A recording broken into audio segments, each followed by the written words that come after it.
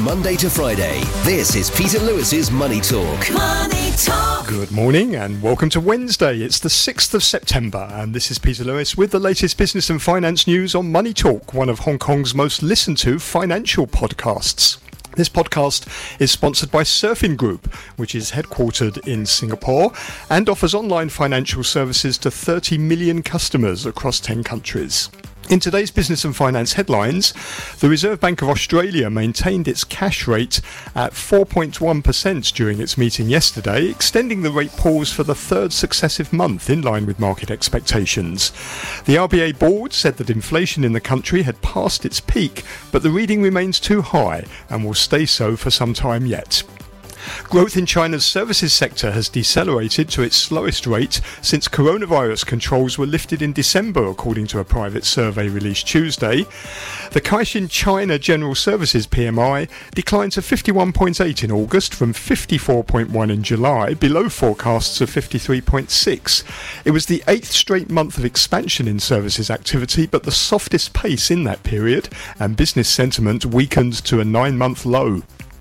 Business activity in Hong Kong remained in contraction in August, but the pace of decline slowed. The S&P Global Hong Kong PMI increased to 49.8 in August from 49.4 in July. This was the second straight month of falls in private sector activity, with new orders remaining weak for the second month in a row amid a renewed fall in new business from China, and business sentiment weakened to its lowest level since January 2021. Oil prices rose above $90 a barrel for the first time in 2023 on Tuesday as Saudi Arabia and Russia said they would extend their voluntary production cuts until the end of the year. Brent crude oil settled up 1.2% at $90.04 a barrel, breaking $90 a barrel for the first time since November, and Brent is up about 15% now since the cuts took effect at the start of August. On today's programme, I'm joined by Louisa Fock, China Equity Strategist at Bank of Singapore, and Sean DeBose, CIO at Interlink Asia Pacific. And with a view from Japan, it's Nick Smith, Japan Strategist at CLSA. And if you want to get in touch, please go to my website, peterlewismoneytalk.substack.com. Peter Lewis's Money Talk. US stocks fell on Tuesday, the first day of trading this week after the Labor Day weekend, weighed down by a big jump in crude oil prices. The S&P 500 dropped 0.4% to close at 4,497.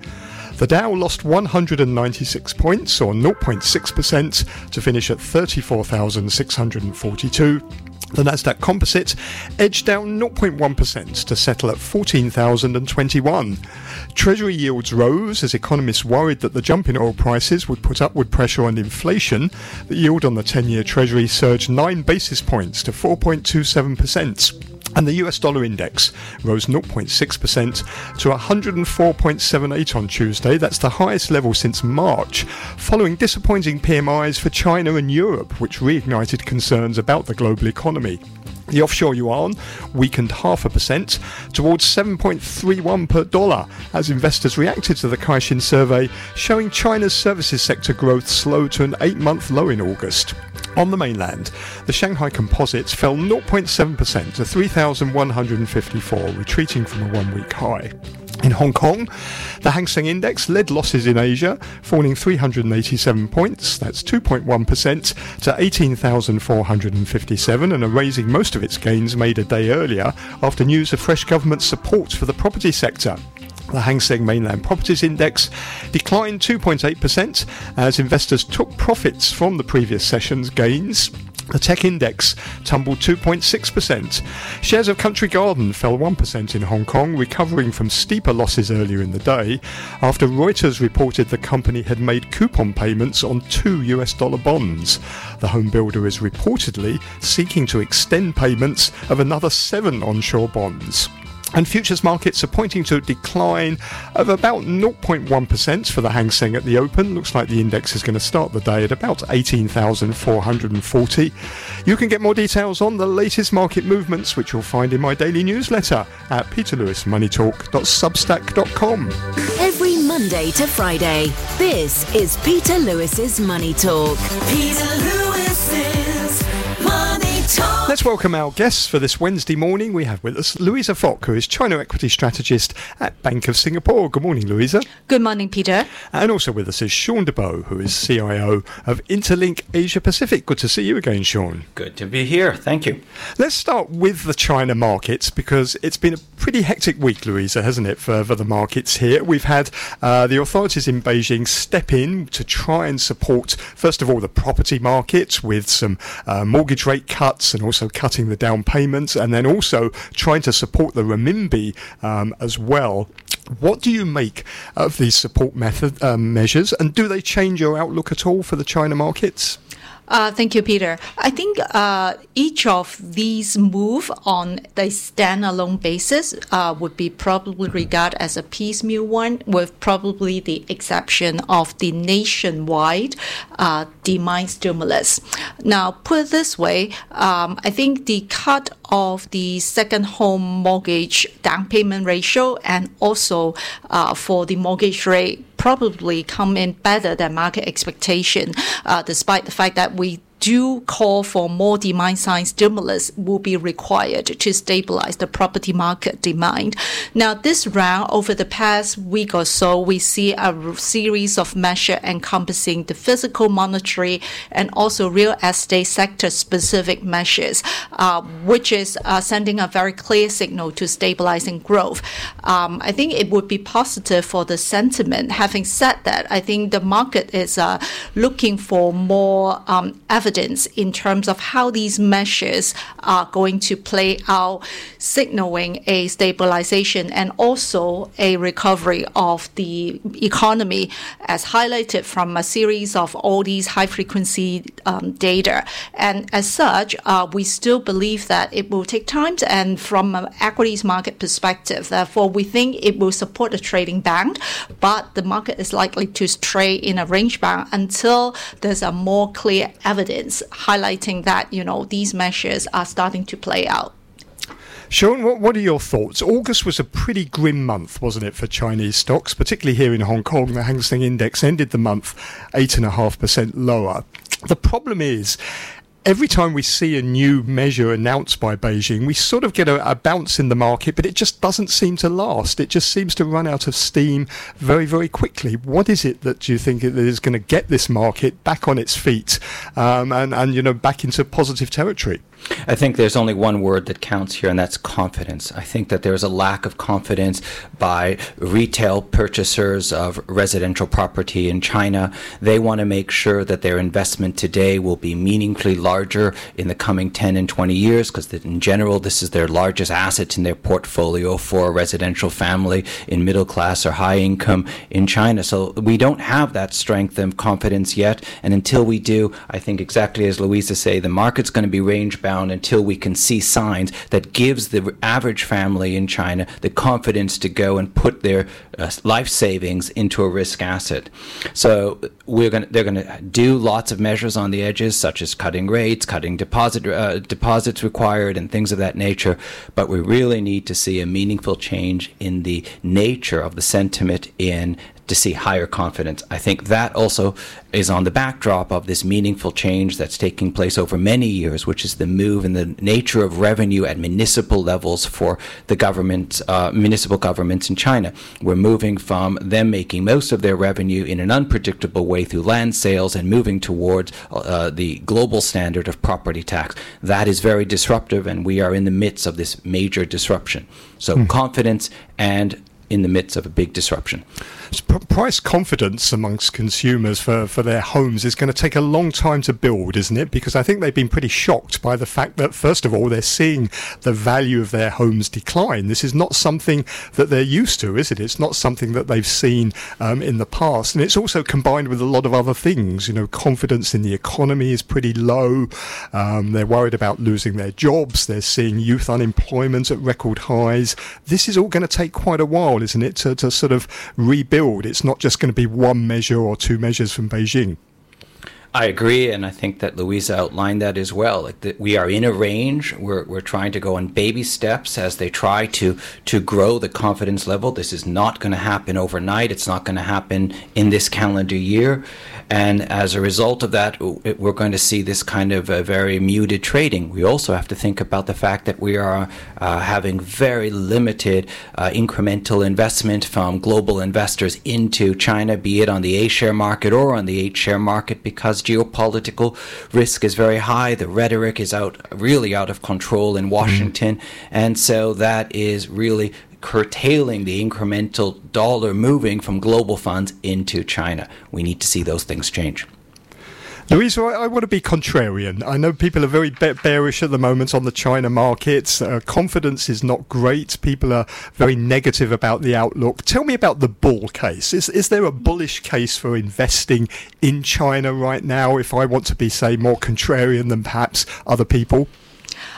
Okay, right now at Bank of Singapore, we have a neutral recommendation on China. But I think if to look through, it doesn't mean that there's no investment opportunities. I think three things that I would like to highlight. First of all, given the backdrop that we have discussed, I think the market will still focus on fundamentals. And I think at this result season, there's a very clear, strong, broad-based beat in terms of earnings from the internet and platform companies. And the beat is both in the top line and also at the bottom line as well.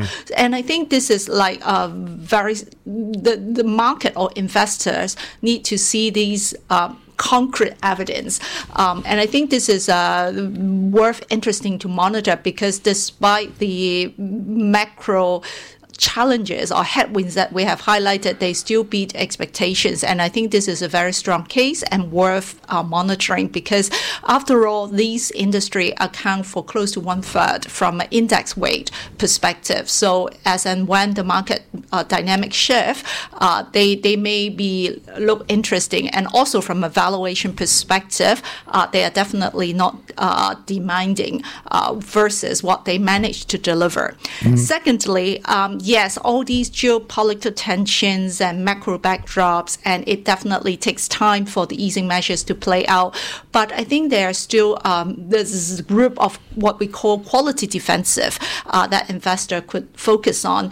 And they are, for instance, like the telcos, which they have strong, highly visible cash flow, very decent, very well and strong balance sheet. And at the same time, they also give out very relatively high dividend from this perspective, which is backed by a very solid cash flow. So I think these group of quality defensive can also will be interesting as well. Sean, the market is cheap, isn't it? I mean, if you look at it overall, I mean, the relative underperformance of China now compared to the US is at its lowest since 2001.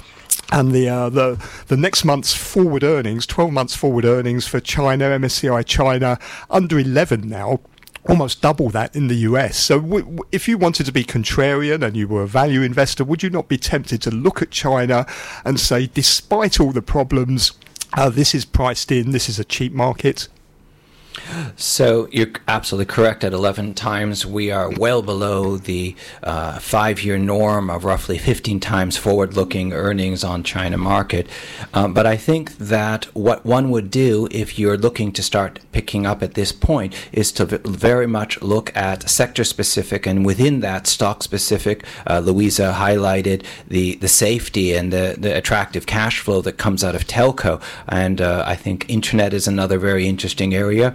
We're seeing extraordinary disruption in the semiconductor and the related tech sector. There we have a lot of attractive companies, but they come with them a tremendous amount of policy risk. And so people have to look through that policy risk and look at the underlying. The third area, of course, is consumption.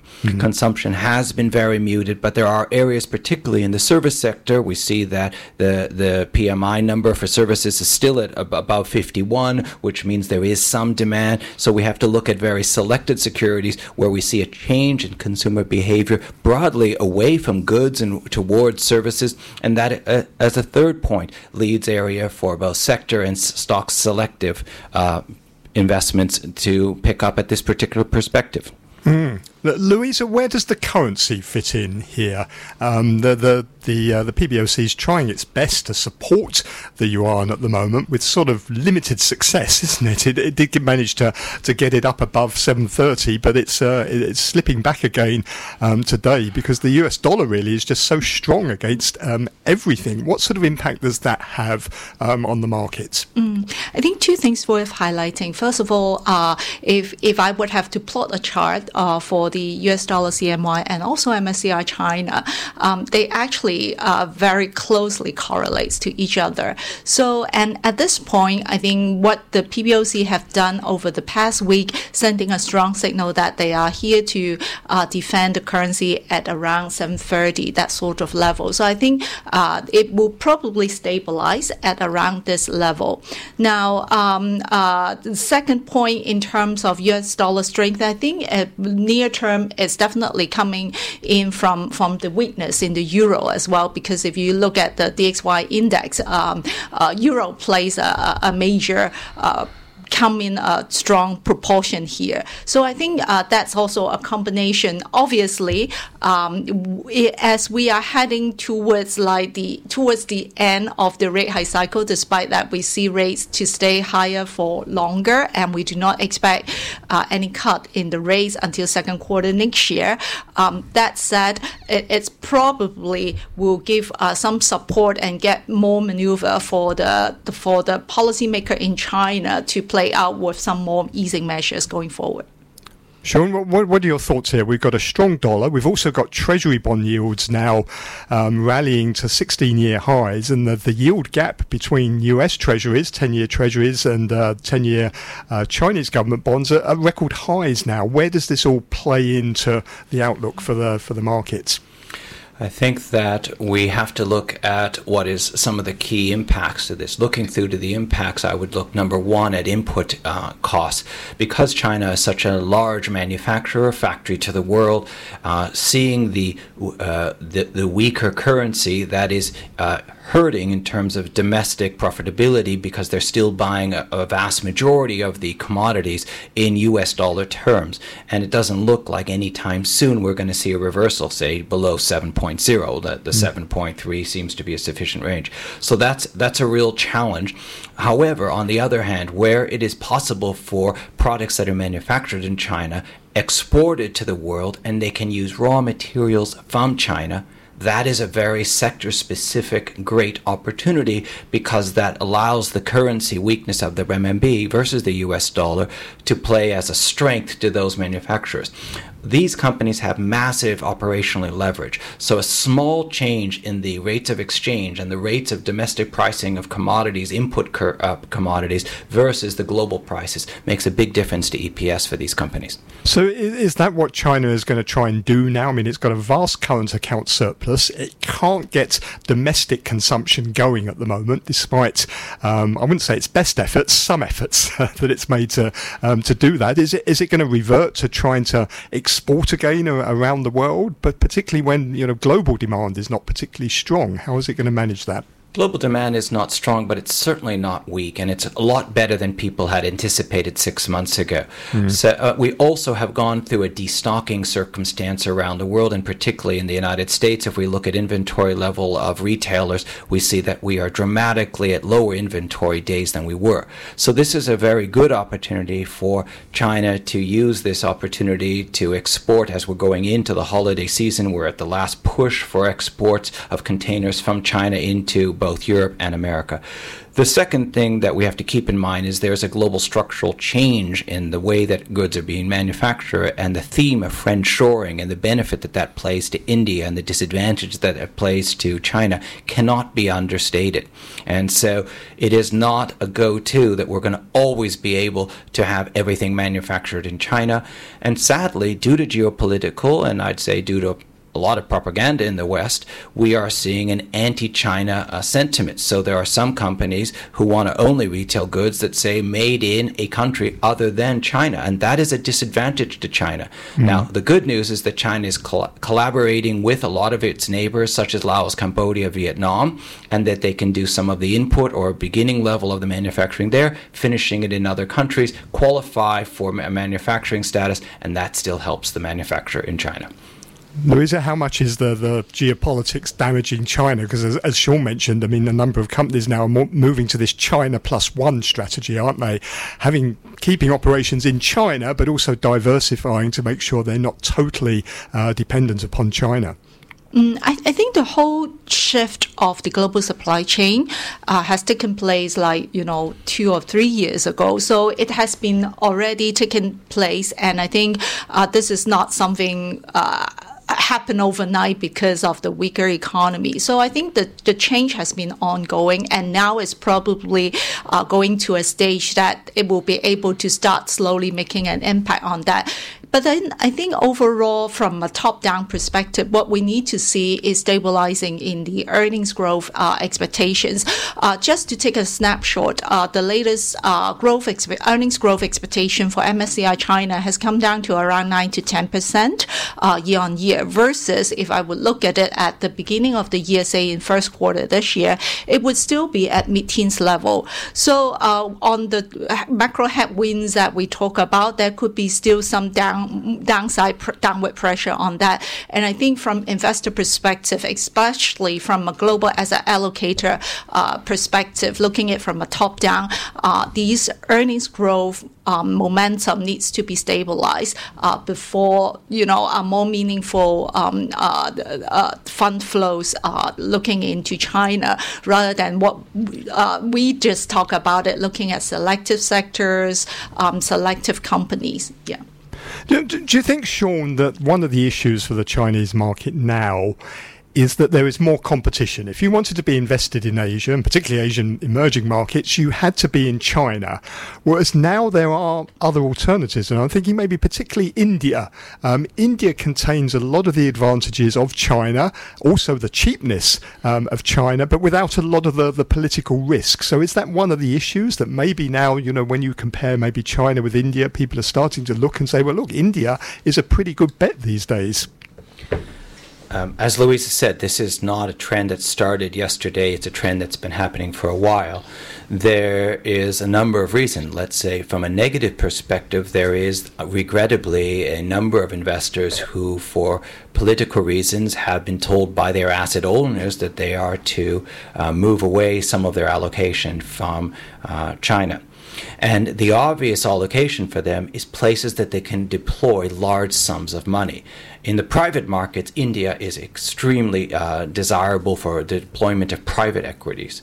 But on the public markets, India's market is a fraction of the liquidity and a fraction of the market cap of China. So that still means that India's in the early stage of its development as a, quote, replacement of China. It is a complement to China. And so I think that investors right now, when they're looking from afar at Asia, they would be looking at China, they'd be looking at India, and they'd be looking at Asia. That would be the three areas that they're looking, and they group in that way. What is interesting to see is that India has spun out as part of Asia, and it's now seen as a very separate and distinct and critically important market. Now, if we look at what's going on in India, we can only see exciting things. The market's up 11% roughly this year. Other than Japan, which is up about 23% year to date, it's got to be the most exciting place to be in Asia right now. We see very strong GDP numbers, we see strong demand, we see strong credit growth formation. So there's a lot of exciting stuff going on in India right now that sadly at the same time we're seeing the opposite news flow coming out of China. But still, you can't deploy $1 billion in India at the rate and the speed and the breadth as you can in China right now. And when you look at, some of the data that's coming out of India, like the PMI data that we saw yesterday, I think it showed the fastest export growth on record on a standalone basis. Even if you don't compare India with China, there's some good opportunities there, aren't there? I mean, it's got a growing, a young demographic. It's got a growing real estate market. It's got a lot of unbanked who are starting to, get into financial services. A lot of potential there. I agree. There's a lot of strength, and we're extremely positive on the outlook on India. Let's just start from the very top. The GDP is likely to come in somewhere between 6 and 7% for the calendar year 2024. That's a very spectacular number that we can see. It is, however, offset by the fact that there's a considerable amount of inflation going on in India, but that's a country that's been used to coping with inflation on a constant base. But what is driving that is that there's just so much demand. And so we see both credit formation, and we also see, the most important number to me when we look at is to look at the GST numbers, because they have rolled out such a successful and encompassing system for collecting value-added tax on services and goods.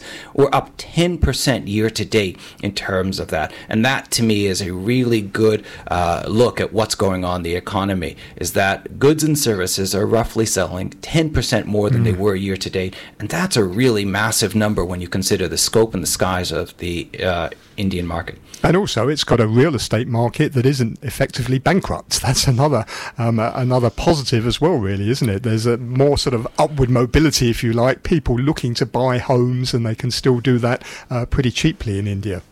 I think that you can purchase an apartment in India at a absolute price that is cheap on a global basis, but it's not without risk. We only have to look back a few years, and we saw monstrous bankruptcies that are not too different than what we're seeing in China right now.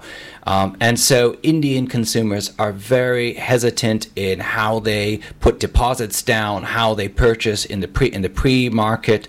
And they've also put an enormous amount of regulation. So it's very difficult to buy right now from small and micro developers. People are concentrating on the large banks and the large developers. And that's because their parents got burnt. And so young couples in India who are moving up the curve are very cautious, as they should be, because this is, it's not that long ago that the news flow was very awful. Okay. Louisa, tell me about China's economy. We had the services sector PMI yesterday. The Caixin China General Services PMI declined to 51.8, down quite considerably from 54.1 in July. That's still expanding, isn't it, Louisa? But it is definitely slowing, and it looks like the trend at the moment in India seems to be manufacturing is in recession, services isn't, but it's sort of slowing towards a sort of stagnating area level. I think, yes, it's still about 50, but I think the fall is basically reflecting a combination that what we have just discussed, a fading reopening boost that we have seen since first quarter, and also the property market that we also have discussed, and also in combination of like the unemployment issues. So I think that's what we talk about. A lot of these measures are supportive, but together it takes time, especially like, for instance, it will take time to see an upturn or recovery from a job and income expectations and data perspective. But within the service sector, like what Sean has mentioned, there are selective industries that are also worth monitoring. For instance, like the travel and tourism related, and also from a domestic consumption perspective, we started to talk about consumption downgrades, and also for companies that have like overseas exposure, that they also take on quite a significant top line or earnings from their overseas operations as well. One of the problems, one of the worries about this PMI data is the forward-looking parts of it are now in contraction territory. So that's not a good sign for the services sector going forward, is it really? Yeah, that is what at the beginning that we talk about. So we expect that the next set of these high-frequency data is probably still remain sluggish before we can see all these high-frequency numbers showing signs of stabilization and back on a recovery trend. What does this mean about China's ambitions to eclipse the US as the world's biggest economy? They're talking about by the end of the decade. Presumably, this puts that back a bit. And does it matter, though? Does it matter whether or not China overtakes the US?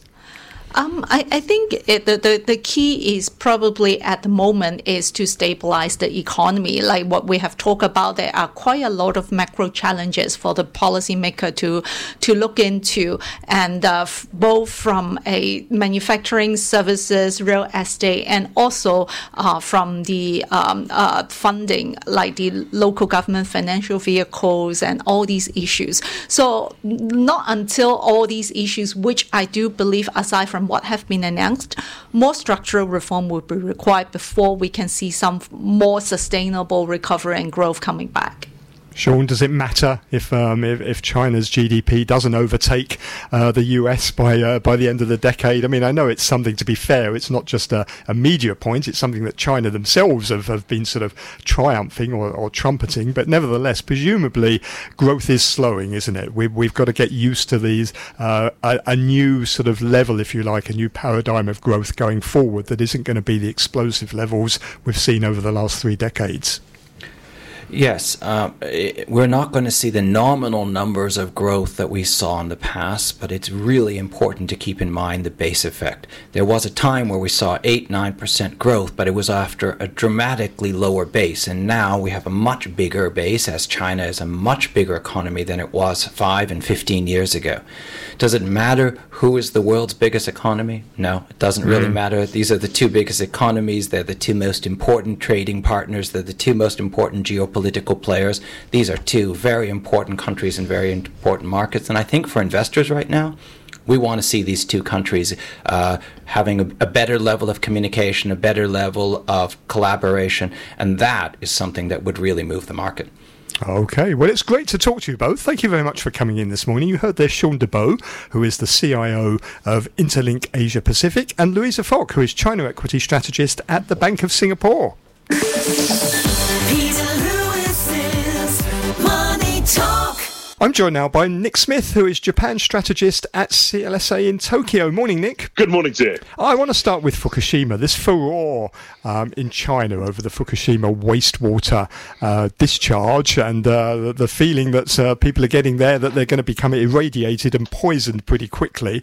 I should mention, you are a nuclear physicist, aren't you? You studied physics, nuclear physics at university, so you are well qualified to talk about this. So tell me the facts as opposed to what we're reading in the press and what the government is saying. What are the facts about this?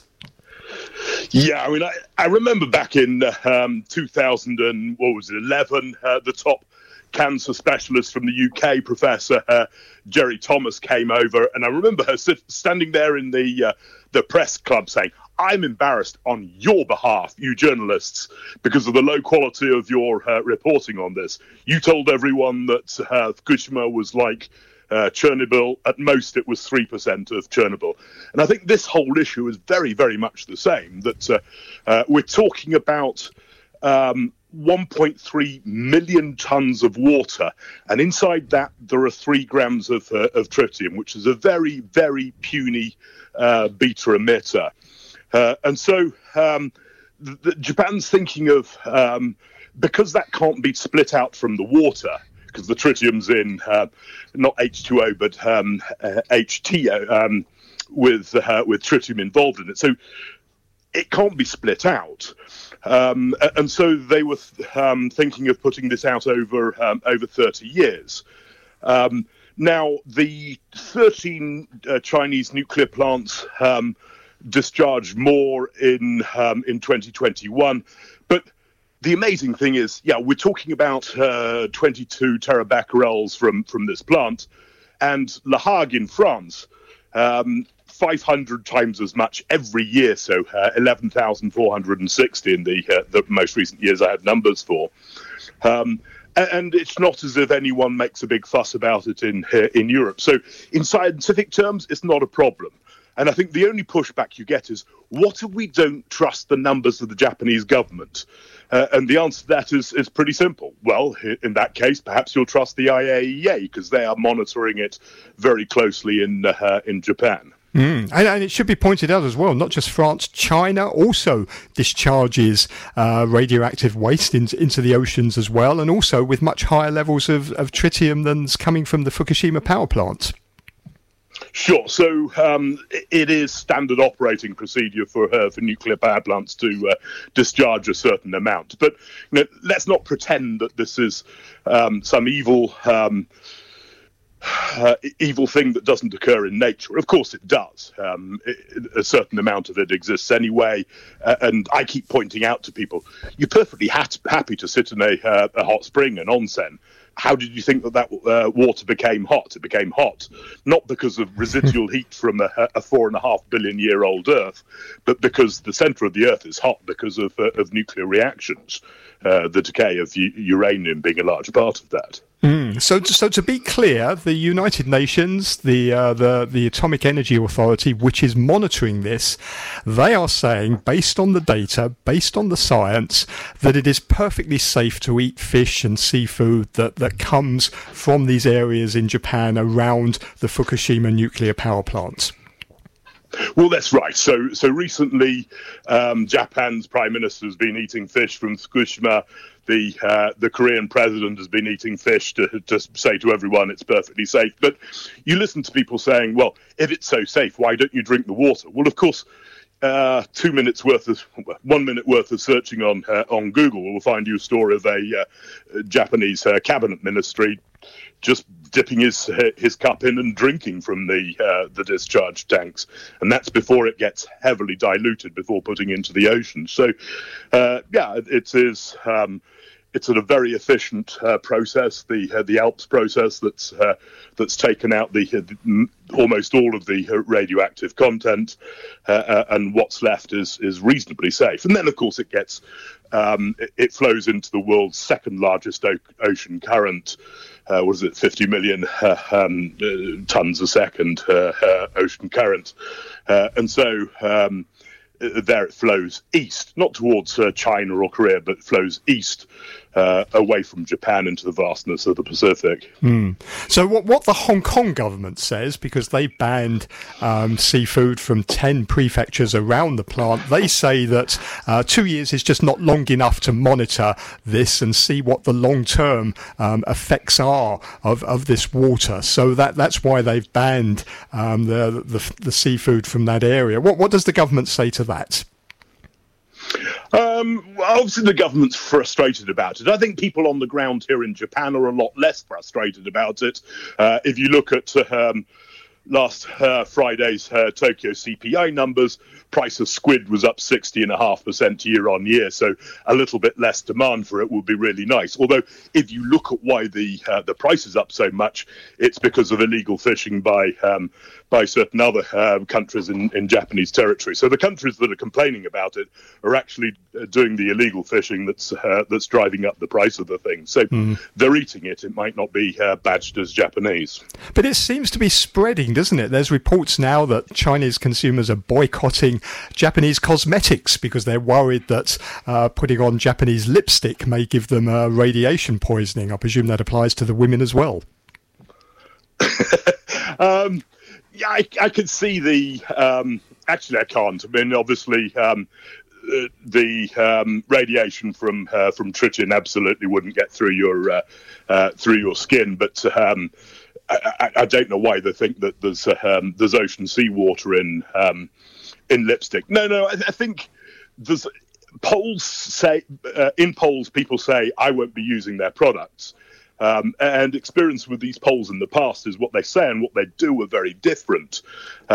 People in previous spats, people have slowed down their buying of Japanese cars just because they were getting vandalized in the riots. But who can tell what lipstick you're wearing? So it's quite possible people keep buying. Certainly, the objection to Japanese is stronger amongst poorer people, and that's an important factor worth watching. It does seem, doesn't it, that this is not just about the science, not just about food safety. There seems to be a political element to this as well. Do you think that, that's part of the reason why we're seeing such a fuss made because of the deteriorating relationships between China and Japan? Well, of course, this has nothing to do with science and everything to do with politics. So, yes, I think tensions have built up a bit. There is a feeling that perhaps Japan has allied itself a little too strongly with the US in keeping tech away from China, all of the equipment and electronic materials related to extreme ultraviolet semiconductors and so on. So yes, I think there are tensions between the two, and that's what we're really talking about. When China had a spat with Australia about wine, it wasn't about wine or about Australia dumping low-priced wine onto the Chinese market. It was about frustrations with other things. Let me turn our attention to a slightly different topic. China's economic slowdown. We're seeing in the PMI data now clear signs that the Chinese economy is slowing. Moody's lowered its growth expectations for China now next year down to 4%. What sort of impact is that having on Japan? Because we're seeing particularly the PMI numbers in East Asian countries like Japan, Taiwan, like South Korea deteriorating. Are you starting to feel the impact of the Chinese slowdown? I think the honest answer would be no. If you look at consensus numbers for GDP, so you look at those for all the countries that are strongly tied to China, whether that's South Korea or Germany or Japan. Germany's certainly been hit. Japan, the forecasts are getting revised up at the moment, and revised up quite sharply, just as those for China have been revised down.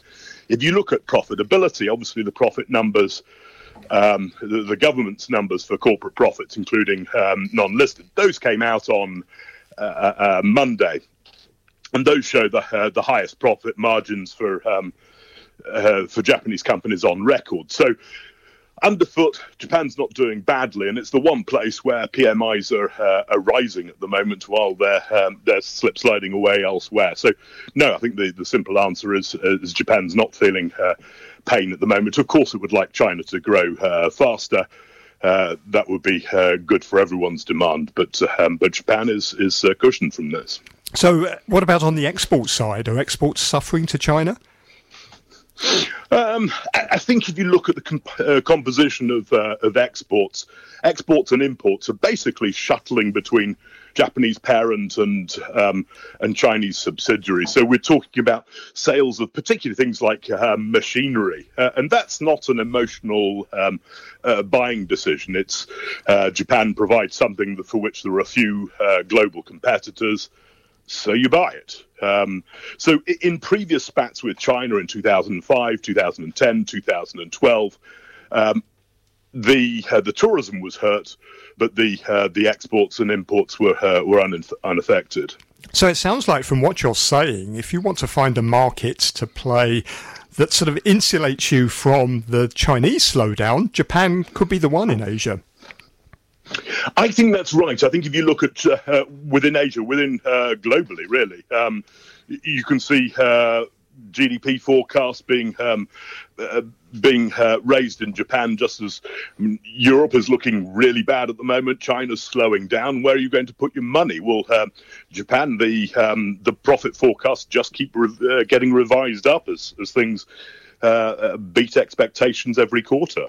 So if you want to play Japan as a market that's going to be immune from the China slowdown, are there any particular sectors that you should either look at or particular sectors, conversely, that you should avoid? Well, I think we're there still saying banking sector's looking interesting. I think that the rates will continue to tick up in Japan. I think it's mostly on a stock-by-stock basis rather than sectors. I would say generally, though, stay domestic rather than export at the moment, although the super weak yen is quite helping the exporters also. Nick, it's always a pleasure talking to you. Thank you very much indeed. Great to speak. That's Nick Smith, who is Japan strategist at CLSA in Tokyo. You're listening to Peter Lewis's Money Talk. Money Talk. Thank you for listening to Money Talk this morning. You can find more business and finance information from around Asia in my daily newsletter, which is at peterlewismoneytalk.substack.com. I'll be back tomorrow when I'll be joined on the show by Andrew Ferris, the CEO of Econosis Advisory, and Michelle Lam, Greater China economist at Societe Generale Corporate and Investment Banking. And with a view from Taiwan is Ross Feingold, Business Development Director at SafePro Group. See you tomorrow. Money Talk